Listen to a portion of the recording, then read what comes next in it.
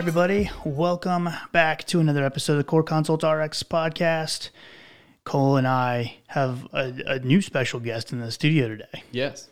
AJ. Let everyone take a wild guess where he is on vacation. Is he on a cruise again? No, he's like snowboarding somewhere. I was like, AJ, you need to go back to school. Anyways. School is back in. Oh, well, maybe he's just skipping then. Like, let's call him USC. Isn't it? I mean, it's January. It's late January. Yeah, I feel like he should probably be there. We'll figure it out. Anyways, we'll contact the school on his behalf. But call him out. Instead of having him as our producer today, my brother Joe is filling in. And so we appreciate him being on there. Everybody say hey to Joe. What's up, everybody?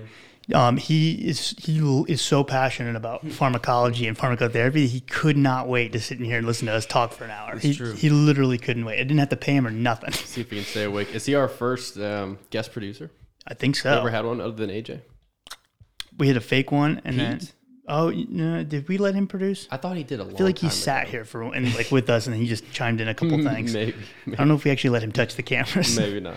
But anyways, so today we are going to be doing another accredited episode. So you guys know the drill by this point, but for those of you who are unlimited members of freece.com, you can go to the link in the show notes after you listen to the episode. That will take you to freece.com's website and log in, and it'll take you to the podcast or the list of podcast episodes that are available for credit. Put in the password for this episode, which is going to be OCD23. The OCD is capitalized, numbers 23, and that will give you access to a post-activity test. Pass that, and you will get your 1 hour of ACPE-Accredited continuing education. Pharmacists and nurses are both eligible, but again, you have to be a free CE unlimited member in order to actually get the credit. Now, if you're not an unlimited free CE member, then I encourage you to definitely check out the websites. They have monographs, live events. They got all kinds of great stuff on there. Plus, we have a lot of podcast episodes that you can get credit for. So make sure you check that out. And there's also a discount code in the show notes as well. So, without further ado. And if you're watching live, yeah, oh yes, and you try to Thank go you, now, Cole. it's not going to be there. This is how ridiculous I am. I literally just said to Cole, we'll just go live and stream this one, and then I'll just make a comment about how you can't get credit until Monday, and then I forgot instantly. I was so focused on that intro. That was a good intro. Oh, thanks, man. So if you couldn't tell by the password, we're going to be talking about heart failure today. So we're going to be covering OCD. I don't think we've actually covered OCD, have we? Not in a specific episode. Definitely have we referenced it at times, probably when we were talking about SSRIs and brought up fluvoxamine or something like that. Yeah. But I'd say this is a relatively deep dive as far as what people usually do for OCD, into OCD and the treatment options. Yeah. I think. Cole, you always think it's a deep dive. I know, because you're always like, we're just doing an overview today. It's just going to be an overview. And I'm like, no, this is a deep dive. I know, I know, but you can't tell people that because then they're going to realize that the depth of our knowledge is quite shallow. I know. Well, we're not going deep into like pathophys. Right. But we're hitting like all the treatment options and else. alternative treatment options. That's true. We're not stopping at fluvoxamine. That's true. That's what we're not doing. Yeah, we're not. The OCD obviously stands for Obsessive Compulsive Disorder. The name is kind of self-explanatory as to what is going on there. It's a psychiatric disorder. You'll hear it referenced a lot. Colloquially, people saying that, that's my OCD coming out, whatever. There's actually diagnostic criteria to diagnose someone with OCD. Most people that have said that phrase, my OCD is making me have to put the remote in a certain place or pick up the dishes, and just so you know, you're cured. Yes. You don't have OCD. Unless it was a psychiatrist diagnosing themselves. And even then, I'd be skeptical. OCD psychiatrist. Yeah. Yes. Very unlikely that you actually have diagnosable OCD. Because it's a lot more intense than that usually. It's a lot more intense. Do people represent, tendencies or like certain things that you'll hear when we're talking about these criteria? Do some people have things like that? Sure. But it's a conglomerate of all of it that leads to having a diagnosis and needing treatment. And especially the part where we talk about how it inhibits your day-to-day life to a significant degree. But first, I'll just kind of talk about what obsessions and compulsions are really quick. So obsessions, they're intrusive or unwanted, repetitive, persistent thoughts, images, urges, and generally they're going to cause distress or anxiety. They're often the content of them is odd, it's irrational, it doesn't really It's not going to strike you as being normal. It might even be magical in nature. It might be perceived that harm might happen if certain things aren't arranged in a specific order. If individuals attempt to ignore or suppress the thoughts, often with another thought or behavior, which is the compulsion, or that's what they try to do with a compulsion, to try to neutralize or suppress or ignore the obsessive thoughts. The compulsions are repetitive behaviors. Some might describe them as rituals. Sometimes it might be washing hands or checking and rechecking something. I've heard, references to people rechecking their locks constantly of their doors of their house, or washing their hands if they're kind of obsessed with germs or something like that. Or mental acts like counting, repeating words silently. They're behaviors that the person feels driven to perform to reduce the distress triggered by the obsession, or according to the rules, and it must be applied very rigidly, and they have to do it. So compulsions, they're often they have themes related to the obsession, like washing rituals, with obsessive fears of germs and things like that. They're often not connected in a realistic way to the feared event, or it's clearly just something that's very excessive. So something that upon hearing, you would note that something's a little bit abnormal about that, right? Yep. And there's also some associated features as well. This can kind of give you some insight as far as how the person's OCD may affect their level of psychosocial impairment, but it also can be potentially a potential target for therapy and things like that as well. Obviously, one of the big concerns is suicidality, thoughts of harm to others. The rates of suicidal thoughts and behaviors in individuals with OCD does vary as far as the data is concerned. However, obviously, in any kind of psychiatric disorder, we want to obviously keep a patient from committing harm to themselves or others. Avoidance behaviors that may restrict someone's functioning.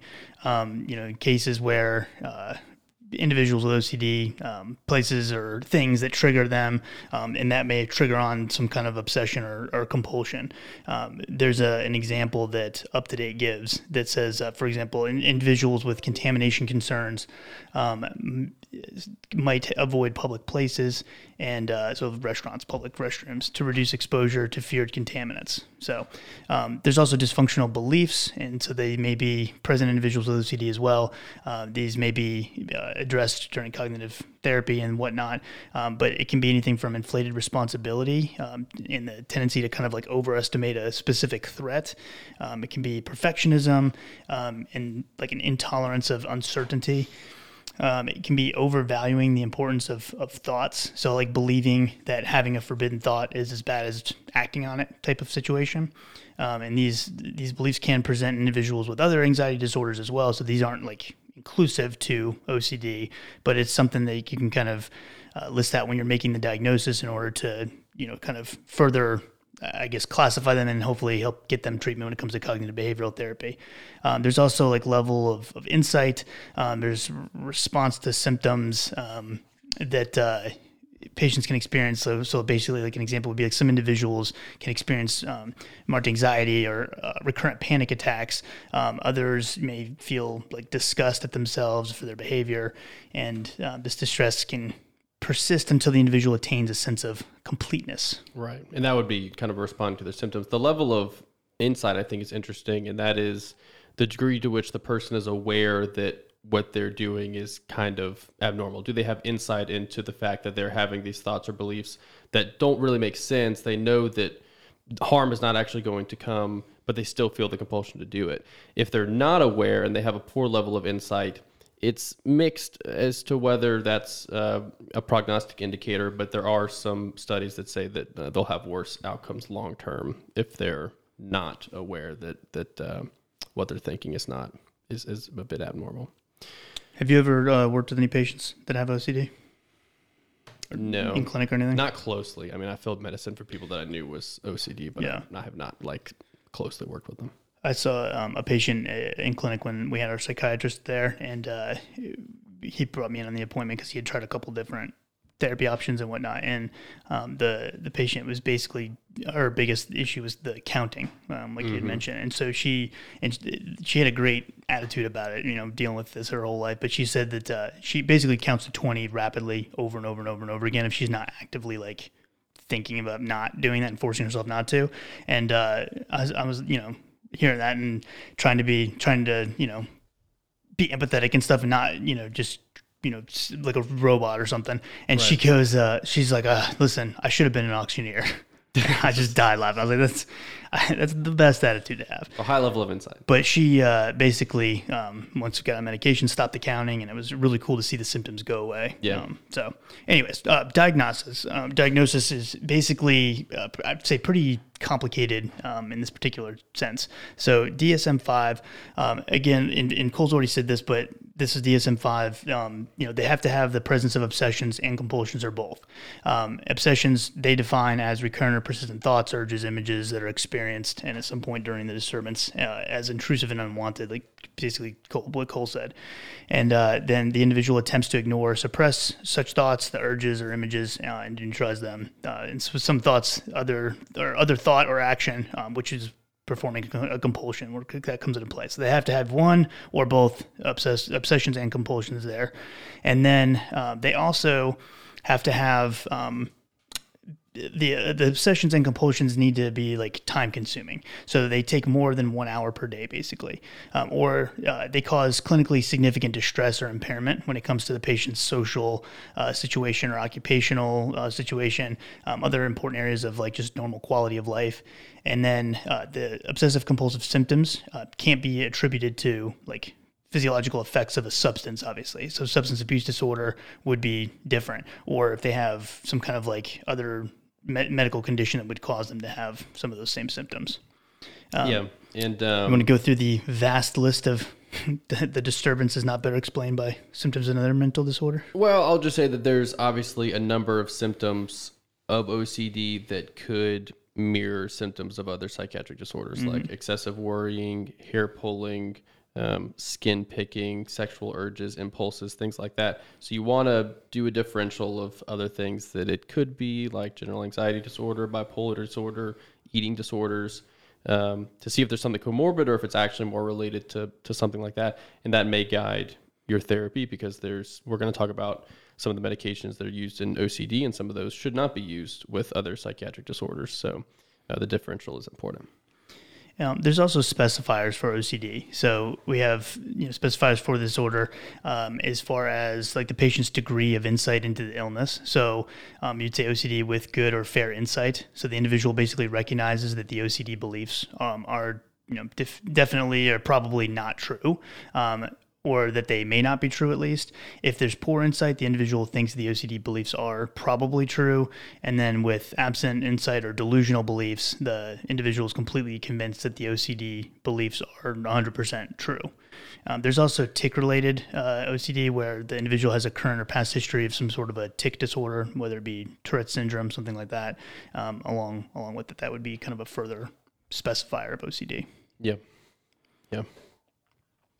You've kind of already mentioned some of the differential diagnoses, but you want to touch on a couple of them? Yes, I mean, didn't mention social anxiety disorder or other. There's also a reference to OCD spectrum disorders, which are other disorders that include intrusive thoughts and repetitive behaviors that can be distinguished from OCD by the nature of the thoughts and behaviors. So body dysmorphic disorder, for instance, individuals with that would focus on perceived defects in appearance, and they might seem obsessed with it, so they have that obsessive behavior, but it's more related to appearance and maybe classified as body dysmorphic disorder. There's also excoriation disorder, the repetitive behavior of skin picking that's not triggered by an obsession. So something on that spectrum, but that can be distinguished from OCD. I feel like every time they have a new ICD, whatever, like 9, and then when 9 went to 10, I feel like they add so many specifiers to things, which I guess is a good thing. But at the same time, it's very complicated. I guess it's you can be more specific with your diagnosis, but I'm sure it's complicated. Yeah. I liked it back in the good old days when you just said anxiety for everything. It was way easier. And then everybody got benzos. Yeah, and then now A bunch of people died. Yeah, it was, okay. So it was probably good that we changed. So when it comes to actually, you made the diagnosis, and we'll talk about a couple of comorbidities and towards the end. But when it comes to treatment options, some of the first line options that you're going to be very familiar with. Cole's already mentioned one, the fluvoxamine. If you're not familiar with that, it's an SSRI, and you don't really see it too often in like general depression and whatnot because it was, I believe, the first one FDA approved for actual OCD and not just like major depressive disorder. So fluvoxamine is definitely one that you'll probably see patients on that have OCD, but also fluoxetine is a big one, and then sertraline is also approved. Now, paroxetine also has an FDA approval. However, it's if you've heard us talk about paroxetine on the show, we're not huge fans of that particular agent. It tends to have a really short, it has a really short half-life. I don't know why I said tends to. It changes its kinetics. I mean, maybe it could depending on if their metabolism. That's true. It's true. Thank you, Cole. Thanks for saving it. Ultra rapid or whatever. Yeah. Perfect. So if paroxetine, it has a fairly short half-life compared to the other ones in that class, and so the risk of discontinuation syndrome is much higher with paroxetine. You also have to worry about becoming pregnant if for our younger patients maybe who are trying to conceive, because paroxetine, if you remember the old pregnancy ratings before they went along with these much broader explanations and whatnot, kind of gave the numeric or the letter grade rather. And paroxetine, I believe, was the only one that was classified as D. Mm-hmm. The other ones were C. So there's been some septal defects that have been seen with paroxetine, and so there's some data with some obscure data with some of the others, but it's not as strong and convincing as paroxetine. So that's a concern. It's not as convincing, but there is some stuff out there, especially late term use of SSRIs, could cause some concern. So it's at least a risk benefit. Yeah, talk you for sure. Of of course, with the patient. Yeah, I think any medication during pregnancy would be a discussion. I never thought that would be like, I'm just a bystander in the process, as you were as well. But I feel like I was always kind of like, when me and Jen are finally having a kid, I'll be a lot more calm, cool, and collected about adding medication. Yeah. And I was like double checking everything. No, it's hilarious because I took every single little medication that she was going to take so seriously, and I was reading it, and it made me kind of feel a little bit guilty about my previous approach to medications and pregnancy, which was being a guy and more related to like seeing the pregnancy category and just saying, well, A through C is good. Letters don't define me. Right.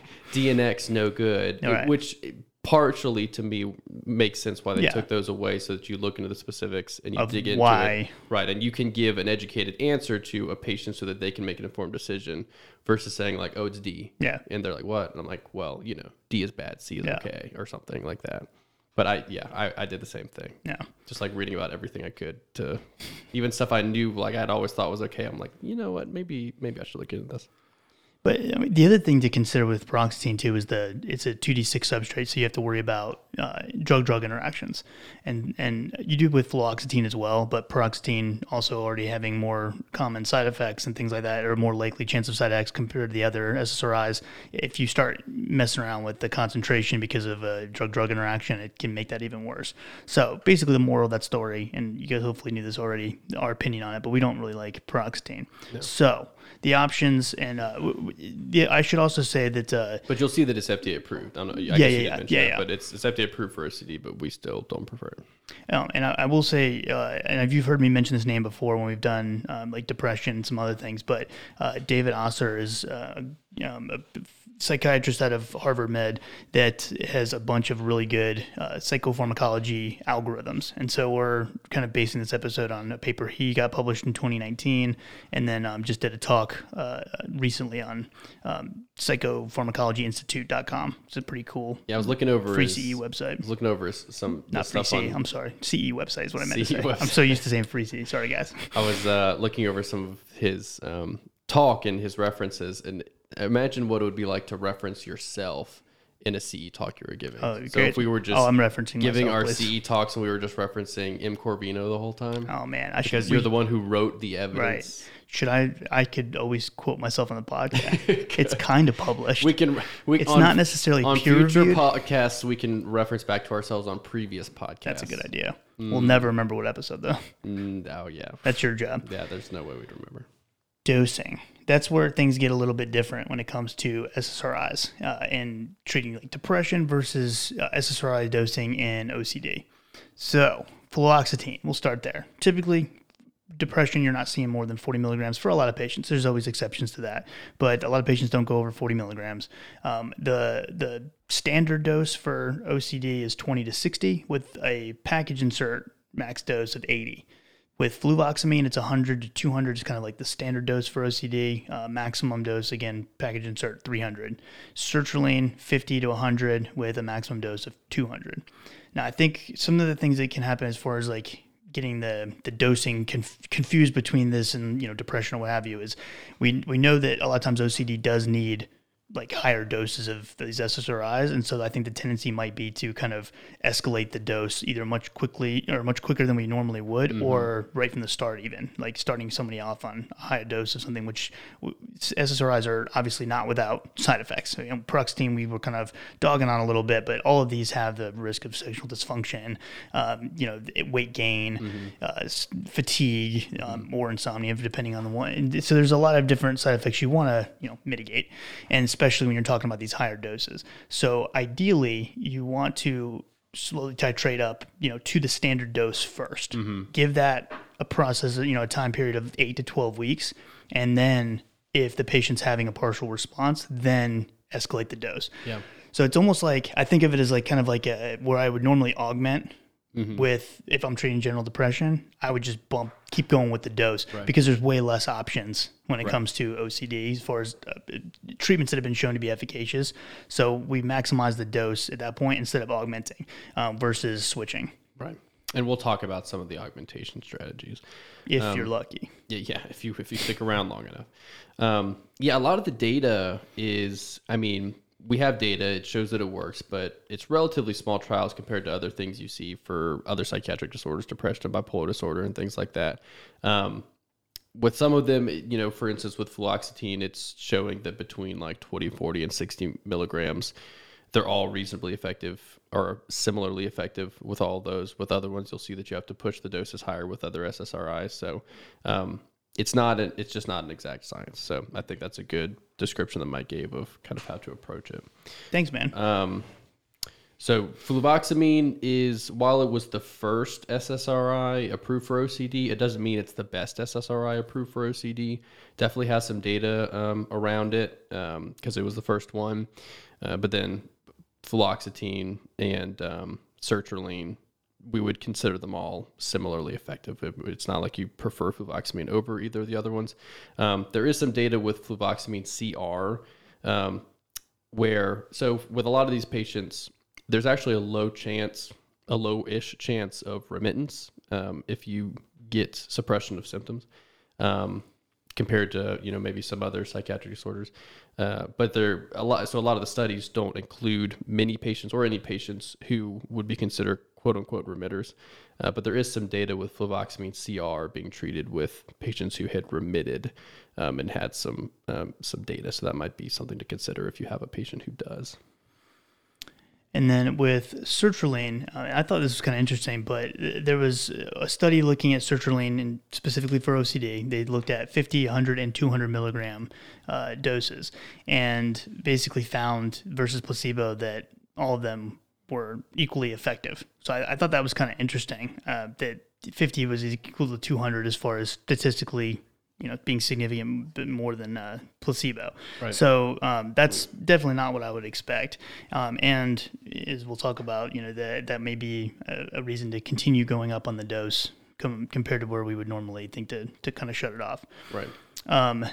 Now, the other thing to think about is kind of like the time frame, because there's a lot of kind of debate around when to stop. If we're going to stop these medications, how long do we keep the patient on, and blah, blah, blah. They did a study that was looking at maintenance of sertraline in OCD patients, and it was 80 weeks long. It was 223 patients. It's a pretty long time. Yeah.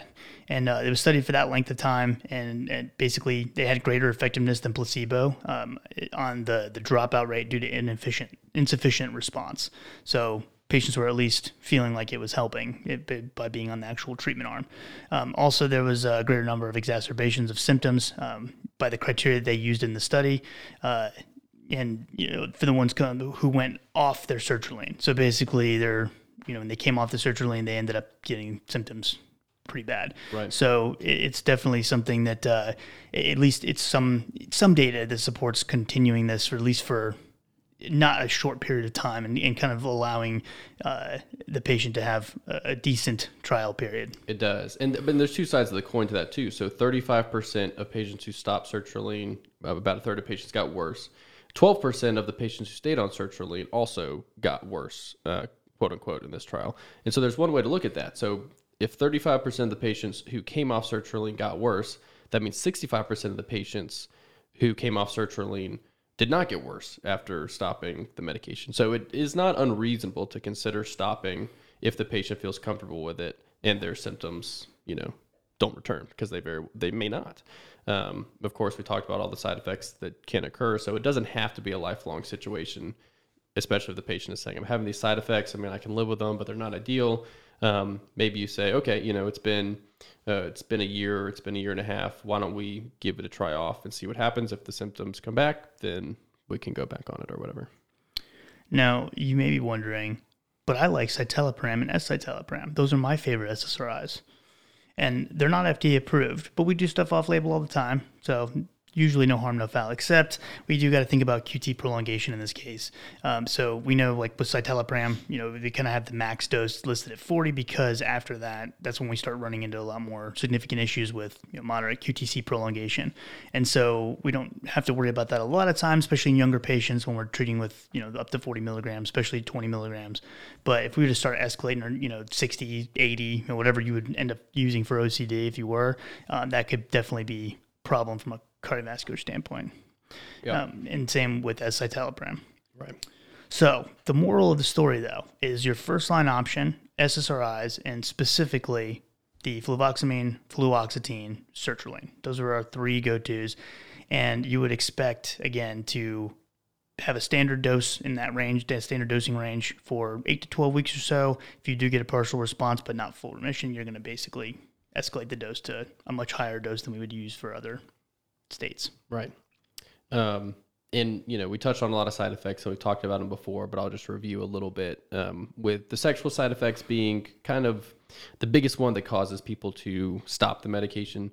On the high end, some estimates have it at 80% of patients experiencing sexual side effects. Seems high, but it's quoted. So, what they're going to see is a possible erectile dysfunction, delayed ejaculation, loss of libido, something to talk to the patients about before starting.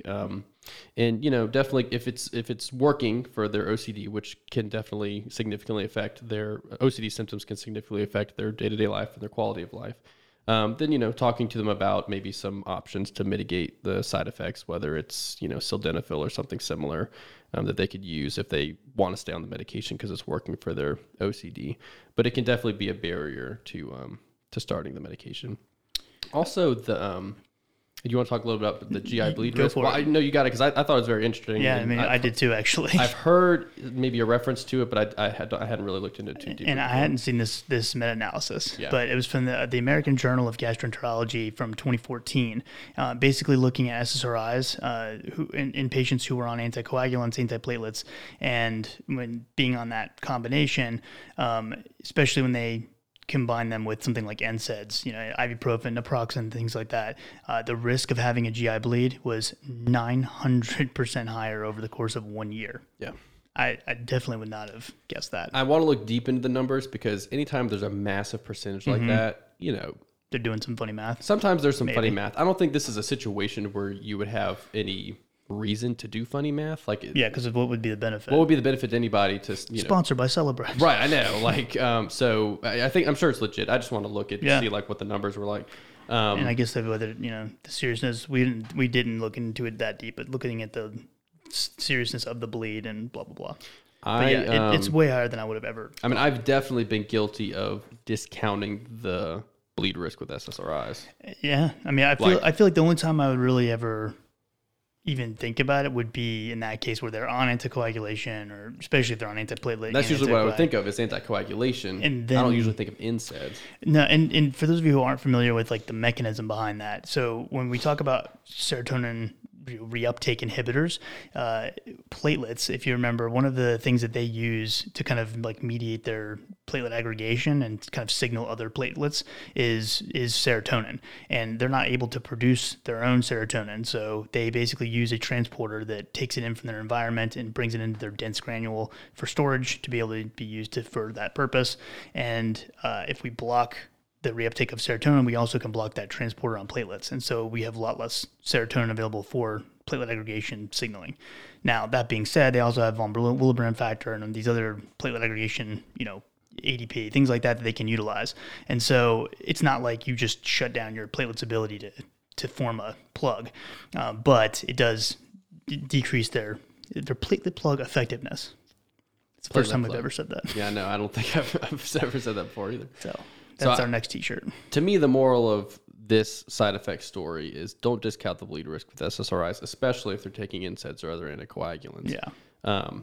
Because I surely have in the past. Mm-hmm. Though we can significantly mitigate that risk if they take a PPI, yes, omeprazole or otherwise. We're aware of that with NSAIDs in general, but we have some data with SSRIs plus NSAIDs plus PPI to not bring the risk down to nothing, but to significantly mitigate it. I hate adding on an extra medicine to mitigate a possible risk in this situation, but it could be a good thing to do. What would be preferable is that we cut down or decrease the NSAID, but if that's not a possibility, then to mitigate that risk while they're doing both of these, a PPI would definitely be an option. And the other thing is obviously the suicidal ideation box warning that's on SSRIs. Typically, we're thinking patients younger than 25 years of age, and the overall risk, they say is around 2% increased risk over placebo. And I think that's one of those things because a lot of patients will get it. There's kind of a bimodal effect where, or occurrence, I would say, where patients will either get diagnosed when they're younger or they have another kind of spike in occurrence in early adulthood. But if you're dealing with younger patients, then they might be more prevalent to actually dealing with this type of a warning. It might be something to take a little bit more seriously, especially for those of us who don't deal with peds. Right. I can definitely was not my forte. So yeah, keep that in mind. A couple other side effects I just wanted to mention, which some were aware of: hyponatremia from SIADH. But a risk of falls. I hadn't really seen this before or thought of it much. And if I thought of it, I would have thought of it in terms of like dizziness or something. Dizziness or histamine kind of sedation sort of thing happening in a patient who's elderly. But there's something that can happen in patients over 65 called increased postural sway from taking SSRIs, and that can increase the risk of falls, which I thought was interesting. It can also affect cataracts if you have cataracts. So in the elderly, a couple things to be aware of. So osteoporosis, bone fracture risk has also been shown, but the risk is kind of like unclear as far as how worrisome that should be. But again, the lots and lots of things at least to think about. Paroxetine we've already mentioned being one, not a good option, but also interaction with 2D6 inhibitors or it causes 2D6 inhibition. I think I said it was a substrate earlier. It's the inhibitor. So you have to worry about patients who are on other medications. Fluvoxamine is a 1A2 inhibitor, and then fluoxetine. I shouldn't have said those two back to back. Fluoxetine is also a 2D6 inhibitor. So drug-drug interactions with those meds, especially 2D6, we don't have to worry about 1A2 nearly as much. But 2D6, obviously a very big CYP enzyme family, subfamily. So let's talk about kind of the treatment progression. So we've chosen one of these three. We're aware of the side effects. We've thought about the diagnosis and the comorbidities, and we're starting them out. maybe we've gotten them to the standard dose, or we're starting them on a standard dose of an SSRI.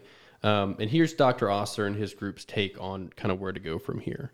So a reasonable trial, they say, is 8 to 12 weeks, but you kind of want to reevaluate after the first 5 to 7 weeks to see how they're doing.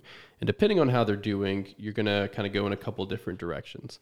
Are they having a satisfactory response? Satisfactory response, everything's good. Let's continue the way we're going until things aren't satisfactory.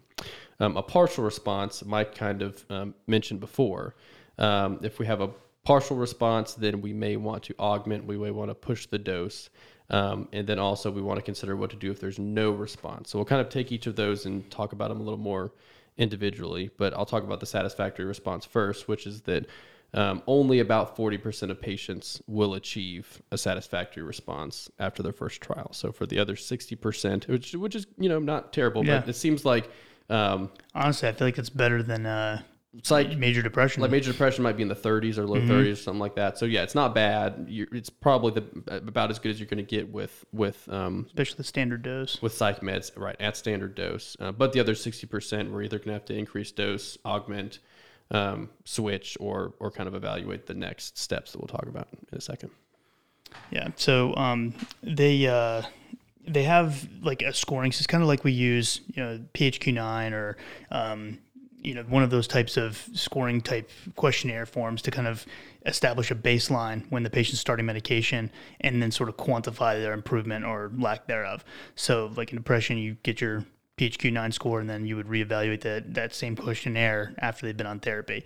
They have the Y-box score for OCD, and so that's what a lot of the times the studies and whatnot will utilize to kind of see if the patient's improving or not. And actually, instead of the patient just telling you, yeah, I feel a little bit better or not, you can actually quantify it and make it a little bit more of an exact science, I guess. I wanted to point out that this is a Yale score. Yale Brown is what the YB stands for. Obsessive Compulsive score. Yeah, and I wonder if it was difficult for the Harvard guys to kind of shout out the Yale score so much. That'd be so funny. Or even Brown, I suppose they're all, all those bigwig schools are rivals in some way. I imagine when you get to that level, you just don't really care that much. Sure maybe. Not, I don't know.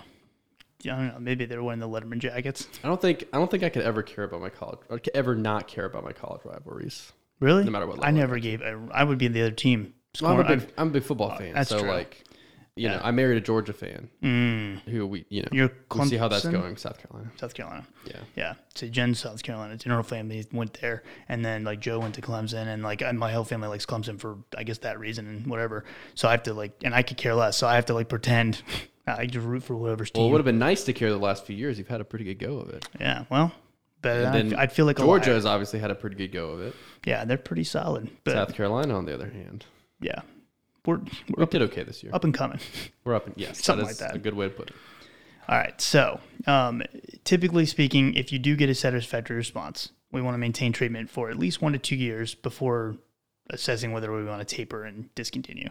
And we've kind of already talked about the evidence with sertraline, but we're extrapolating that kind of to the other agents as well. If they have a unsatisfactory improvement, so basically a partial response, then you would want to increase that dose, like I already said earlier, to the max tolerated. Now, it may not be the absolute max dose, but we want to see at least if the patient can tolerate higher than they're already taking. So again, kind of thinking max dose-wise from a package insert type standpoint, 200 milligrams of sertraline, 80 milligrams of fluoxetine, and then 300 milligrams of fluvoxamine. If at that point, the patient is, tolerating them, you may think, okay, well, if you go from 40 milligrams of fluoxetine to 80 milligrams, that should be a huge jump. A meta-analysis that kind of was looking at, the improvement that you get from those higher doses, it's like a 7 to 9% improvement in OCD symptoms on the highest dose of SSRIs. So it's not that much of a percentage as far as the change. So when it's kind of a ceiling effect. You get a much better likelihood that first 40 milligrams of fluoxetine as far as improvement than you would that last 40. And so you kind of have to think, if the patient's really struggling with the side effects and things like that, just kind of keep that in mind. That may kind of make it a little bit easier to transition to another strategy if you need to, just because it's not like you're going to see radical changes by being able to escalate the dose. But if they can tolerate it, then definitely, continue to go up on that dose and maximize it. Right. And there is some evidence of improvement with those higher doses. So about a 7 to 9% improvement with the highest dose versus the standard dose, I believe. Yeah. No, and and they're all better than placebo. We've already said that. So that's if nothing else. This is what I thought was interesting about his algorithm. I like this. This piece. This is not something I would have ever thought to do. Well, this is why he's much more. This is why he's writing papers and we're talking on podcasts. But it makes sense. And 100%. maybe I would have thought like, do this in this situation. Maybe it's because I would think of general depression where there's a million other options. But when you don't have a million other options, you want to make sure that you're optimizing the ones that you have, right? So we've talked about satisfactory, partial, but if you don't have a response after 5 to 7 weeks, as opposed to switching or augmenting, he recommends checking plasma levels. Yes. Anybody ever checked the plasma level of an SSRI? Fluvoxamine. Yeah. I know. So I think he basically says twofold. Like one, you want to basically do that to truly verify adherence because you can always check the pharmacy records and stuff like that. Right. But the patient doesn't, you don't know if they're taking it once they actually get home. And obviously with these types of meds, that can be a real issue, especially with the side effects and all that. And then the other thing he brings out is you also want to rule out any kind of polymorphism. Mm-hmm. So one of our major options that we use, fluoxetine, is works on 2D6. Mm-hmm. Well, if they're an ultra rapid metabolizer of 2D6, that can obviously pose a problem. Other issues like in dealing with metabolism of it and whatnot can potentially lead to lower plasma levels, from in lower therapeutic response than somebody who doesn't have that polymorphism. Right. So as pharmacogenomic testing becomes more prevalent and widely used, that's going to be definitely a key factor especially in this type of situation where we only have a few medications to kind of choose from. Right. So if you identify that adherence is the issue, obviously you yell at them. Right. Just scream your head off as loud as you can. It's very effective. Tough love. Assess whether they're willing to take it. Talk to them about it. Do all those good, interviewing techniques and that sort of thing. But if it turns out that they're taking it, but their plasma levels are low, which, there's not a therapeutic plasma level of an SSRI. There's not a gold level like there is with lithium or something like that. Lamictal, lithium, something like that. But what there can be is a standard range that the lab would give you what is expected based on the dose that they're taking. So if it's below what you're expecting, then and they're adherent, then it could be that they're a rapid metabolizer. So if that's the case, consider genetic testing. Maybe we switch to an SSRI that isn't going to be affected by that CYP. Or maybe we just push the dose really high to try to get it to an expected level so that it is as if it's a normal person taking a normal dose to see if it's effective. So you could end up with whopping doses of fluoxetine that you wouldn't expect. Well, I have seen this one time done where a psychiatrist had pushed the dose of sertraline to 400 milligrams. Yeah. And I was like, oh, that is a healthy dose. It's healthy. And I was probably in school when I saw that. I don't remember where I was probably like interning somewhere. But now that I see that, I go, oh, I was the dummy. Yeah. Somebody knows more than me. I was at that stage where just enough to be annoying. Where you're thinking everything. I'd like to point out that dosing's wrong. Right. I know the package insert max dose of sertraline. Telling him a guy's trained 30 years and he just rips you to pieces. It's like, well, did you see Dr. Osser's thing? Yeah, we know him personally. No, we don't. But so. This is we know about kind of trying another SSRI from like depression and things like that. That's not like an unusual strategy. It just kind of takes longer usually to get to that point with OCD because we want to really maximize one of our agents before we just cut our losses. If we do decide we want to transition to another agent, SSRI that we haven't tried out of the 3 that we recommend, or we recommend. When I say we, I'm talking about call me and then Dr. Osser. And the FDA. And the FDA. The 3 that you just basically pick one of the other 2 that are left over. And that's how you would kind of give the second SSRI a try. And you kind of go through the process again as far as titrating the dose up, standard dose, adequate trial. After a certain amount of time, 5 to 7 weeks at least, if not longer, then escalate the dose if you're getting a partial response, just like we did before. Right. Go ahead. Well, I would just say I'd probably cycle through all 3 of those. Then, would you? I would. Okay, cool. And then there's another one we hadn't talked about, which is clomipramine, old TCA that you may or may not be familiar with. So this does have an FDA approval for OCD.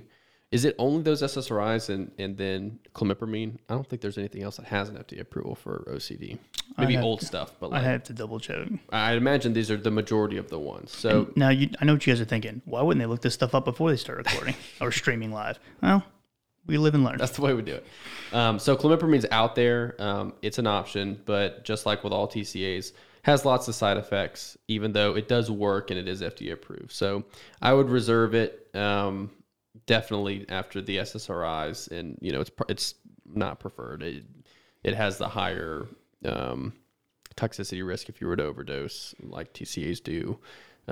It's just not a preferred option. And they're not good studies. In fact, the one study that looked at clopidogrel as an augmentation option showed that it kind of ends up not really having that much more of an effect than placebo, really. But there's some kind of really small and maybe not really well done, very old studies that have used clopidogrel. And I will say one thing to note is they do use really low doses, like 25 milligrams added to the SSRI. And in those particular studies, that just little flick of clopidogrel was effective as an augmentation option, but the more recent studies haven't really shown that to be the case. But if you are going to try it, I would say start with a low dose. Don't think of the normal tricyclic dosing. And a lot of what we're about to talk about definitely has lower levels of evidence compared to the SSRIs. In general, there's just a lack of studies of patients who were failed responders and got a second trial of medications. They don't even know what the chances of benefit are when adding on additional medications. The best reference that we see here is an expert panel that was polled in 1997. And they suggested that there's a 40% chance of response on a second trial of medication. But there's not actually any evidence to back that up. It's just a bunch of experts giving their opinion. Yeah. Which I think is interesting. How come we never get invited to stuff like that? I mean, we give our opinion all the time. I guess that's tune true. in if they wanted to know. They hear it and they go, okay, don't invite them. Poll us. I say 41%. Yeah. Based on my anecdotal research. So there's a study actually that looked at talking about going up past the max dose, because that's another consideration. And there's actually some evidence with sertraline specifically. And they had patients who were non-responders to sertraline 200. There's 200 patients in that group that basically didn't respond. And they could either stay on, I'm sorry, not 200. I'm thinking 200 milligrams. There's 66 patients. So before anybody calls me my nonsense, I was wrong. 66 patients. They were on the 200 milligrams. They weren't responding. So they either were randomized to stay on the 200 milligrams or they were switched to 400 milligrams as long as they could tolerate it. They had a 52% response to the higher dose, compared to 34% by just staying on the 200 for another 12 weeks. So again, I think two ways to look at this. One, we have some data that shows that you can just give it longer and maybe they'll still improve, even if it just takes that patient longer. Or if you run the dose up and they're not having side effects, maybe they have even better chance. But I think at 400 milligrams, I would be very surprised if too many people can tolerate that.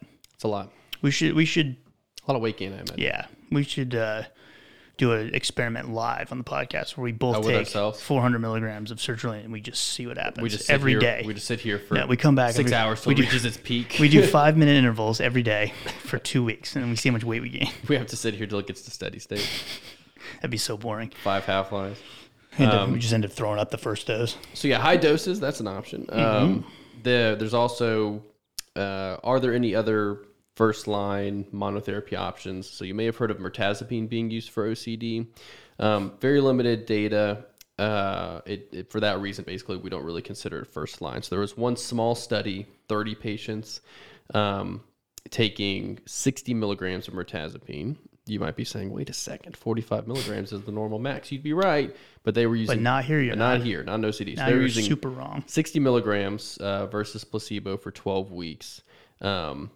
And they either continued on it or they switched to placebo for another 8 weeks, and the one who went back to placebo lost efficacy. So they established that mirtazapine must be effective.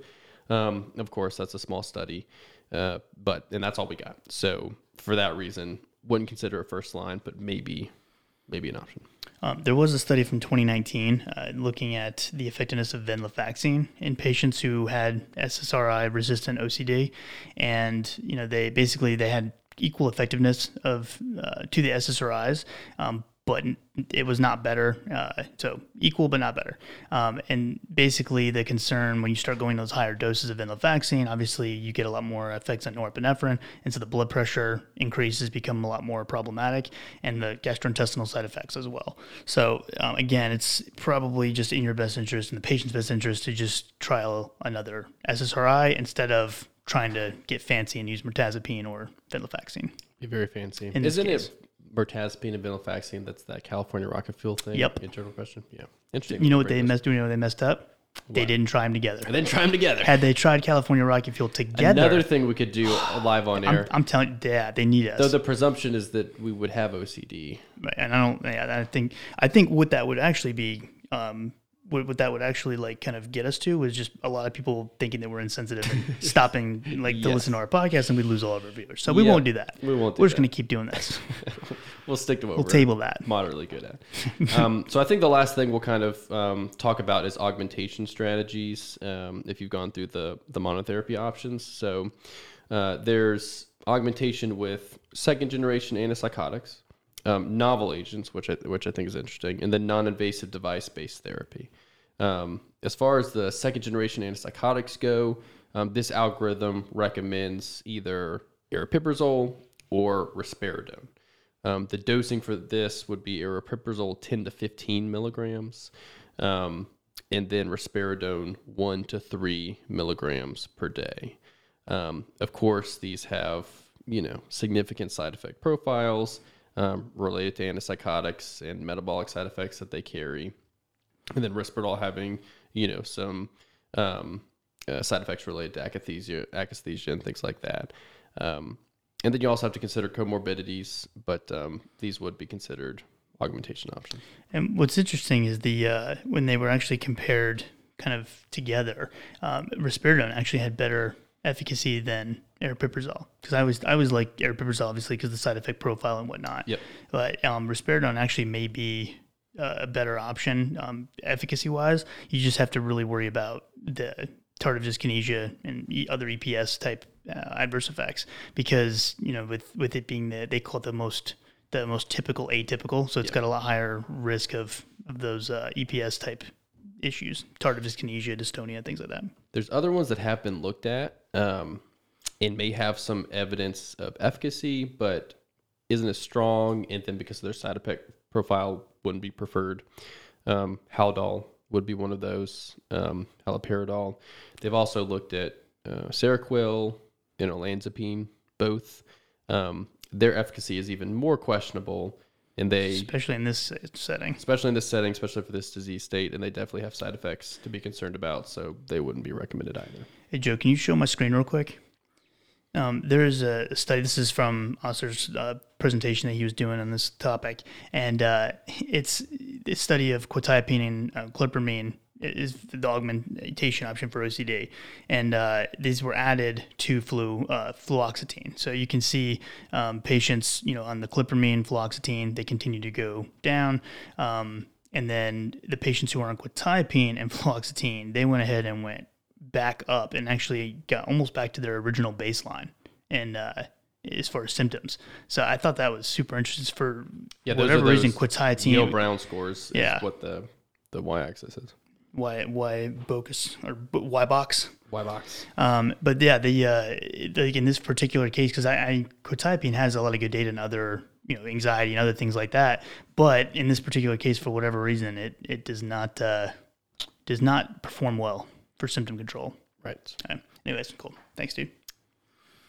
Yeah. So bottom line, aripiprazole, risperidone are options for those are the two that had the most data. Yeah. So there's also novel agents. One that he mentions in particular, I think, is pretty interesting, and that's memantine, right? Mm-hmm. Yeah, it's talking about because he basically goes off through all the glutamatergic meds, and that's the first one that he kind of brings up. He says it has 3 very positive randomized controlled trials. There's also one that wasn't as positive, didn't show any benefit. But in general, it was positive with recommended dosing 5 to 20 milligrams per day titrated up. So memantine is obviously Namenda, which is generally used for memory issues.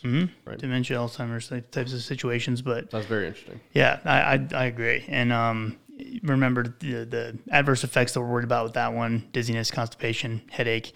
There's a extended release version as well that you can do. So normally we do like starting off 5 milligrams daily, and then we work up to 5 to 10 milligrams twice a day. But there's an extended release version that's 7 milligrams up to 28 milligrams, and you can do it once a day. Just to give you one simple conversion, if you have 10 milligrams twice a day on the immediate release, when you switch to extended, you would just do so 10 twice a day equals 28 once a day of the extended. Because of its limited side effect profile, some clinics actually will use that over the second gen antipsychotics for augmentation. Another glutamatergic agent that's an option, or glutamatergic agent. Yeah, I messed that word up too. Would be Lamictal. It has a couple of studies that show some benefit, generally well tolerated as long as you titrate slow, with doses 100 milligrams to 200 milligrams a day. So that's an interesting option. Yeah, I think the big thing there is you need to still titrate slowly because in those lower doses, because of the hypersensitivity reactions, the skin reactions, Stevens-Johnson syndrome, things like that are very realistic worries with Lamictal. Always go slow with that one. Extra slow. There's even some data actually with augmenting with N-acetylcysteine, which I believe that they even used the over-the-counter version of it. Oh, did they? And there's 5 studies that have looked at that. 3 of them showed significant improvement as an augmentation option. So I thought that was pretty interesting. 2,000 milligrams per day of N-acetylcysteine is what has been shown to be as efficacious and few side effects. Another one they've looked at, which is interesting. Some of these are just like out of left field. It's just because of the mechanism being. Yeah, they're just looking for anything that works on glutamine. I know anything that works on glutamine. They're looking at. So riluzole, which you may recognize as a treatment for or glutamate. We just both did their own. Glutamate. Yeah, let's go ahead and cancel the podcast. Yeah, glutamate. Yeah, what would glutaminergic be? That would literally be glutaminergic. Glutaminergic. We're talking glutamatergic. Yeah, get it right. Jeez. So riluzole you may recognize as one of the novel treatments for ALS, Lou Gehrig's disease, which we did do an episode on not too long ago. I was like, why does that drug look familiar? It does. We did an episode on it. So there's three trials that have looked at this. Only one was positive. They would do 50 milligrams twice a day, which I think is actually the ALS dosing. So it's something to consider, but not super strong. It has a fair amount of side effects too. Yeah. And then the other one that also has a lot of side effects, topiramate, has some data, although the risk of kidney stones is something that can be pretty problematic, especially with the higher doses. Plus, it causes a lot of issues for a vast majority of people taking it, especially as the dose goes up with cognitive impairment. And so the amount of patients that I feel like can tolerate some of those higher doses of topiramate is not very high. Right. It's also ketamine. Ketamine has one trial that was positive, a fair amount of side effects, very experimental. I think we've talked about it for the depression. I think so. Have we mentioned that on the podcast? Yeah, I think so. And the interesting thing with this with ketamine is that they've used it as monotherapy. Yeah. So it's almost this is not augmentation. This is like very like resistant. They're just trying something. There's a case report also with S-ketamine, the one that's approved for resistant depression. Yeah. You want to share the most insane augmentators that have been out there? Like, who even thought to look at that? So, yeah, I would say the most insane ones that actually have, like, it's been studied. This isn't just like case reports. It's been studied. Minocycline. 100 milligrams twice a day. 100 milligrams twice a day. Celebrex, 200 milligrams twice a day. There's 2 studies looking at Celebrex for this. 2 studies. And then Zofran.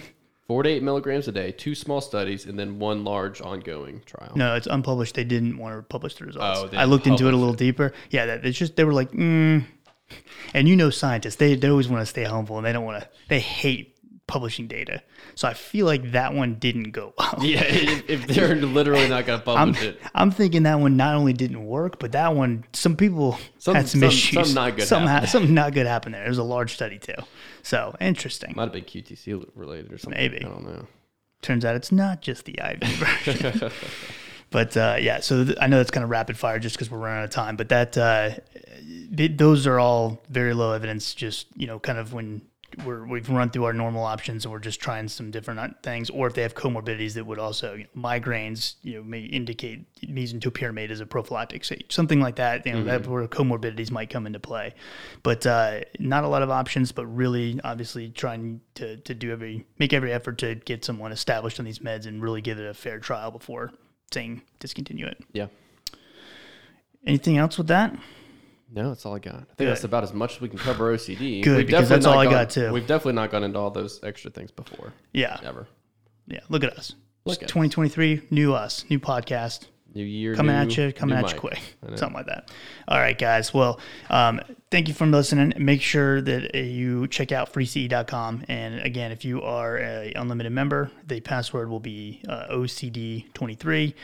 Take the post-activity test, get your 1 hour credit, and then go check out the other episodes that are accredited so you can just knock out all your continuing ed requirements in one sitting. But yeah, thank you guys so much for listening. Thank you, freece.com, for continuing to partner with us. If you want to check out our much more traditional, boring lecture type style episodes of, not episodes, but lectures, whatever, videos, we have a Patreon that has a lot of the lectures that I do, or versions of the lectures that I do for my PA students. So a lot of pharmacotherapy reviews, and there are more PowerPoint slides, and you get to download the slides, you get to watch the lecture, and just have a field day with it. So everyone's favorite Friday night. So check that out. It's like $3 and you can steal all my content and rip me off. So there you go. Check it out. It supports us a lot. And, we use that to keep trying to come up with fresh things to bring you guys, as well as new ways of bringing you information. So we appreciate the support so much. If you have any questions for Cole or myself or AJ, whenever he gets back from vacation, our emails will be in the show notes. You can reach us on any of the social media platforms, and we look forward to hearing from you.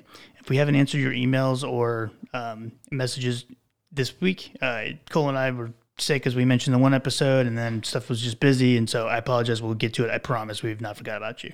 I have like 6 of them pinned right now that I have to answer. So thank you guys for listening. We'll catch you on the next episode. Have a good night.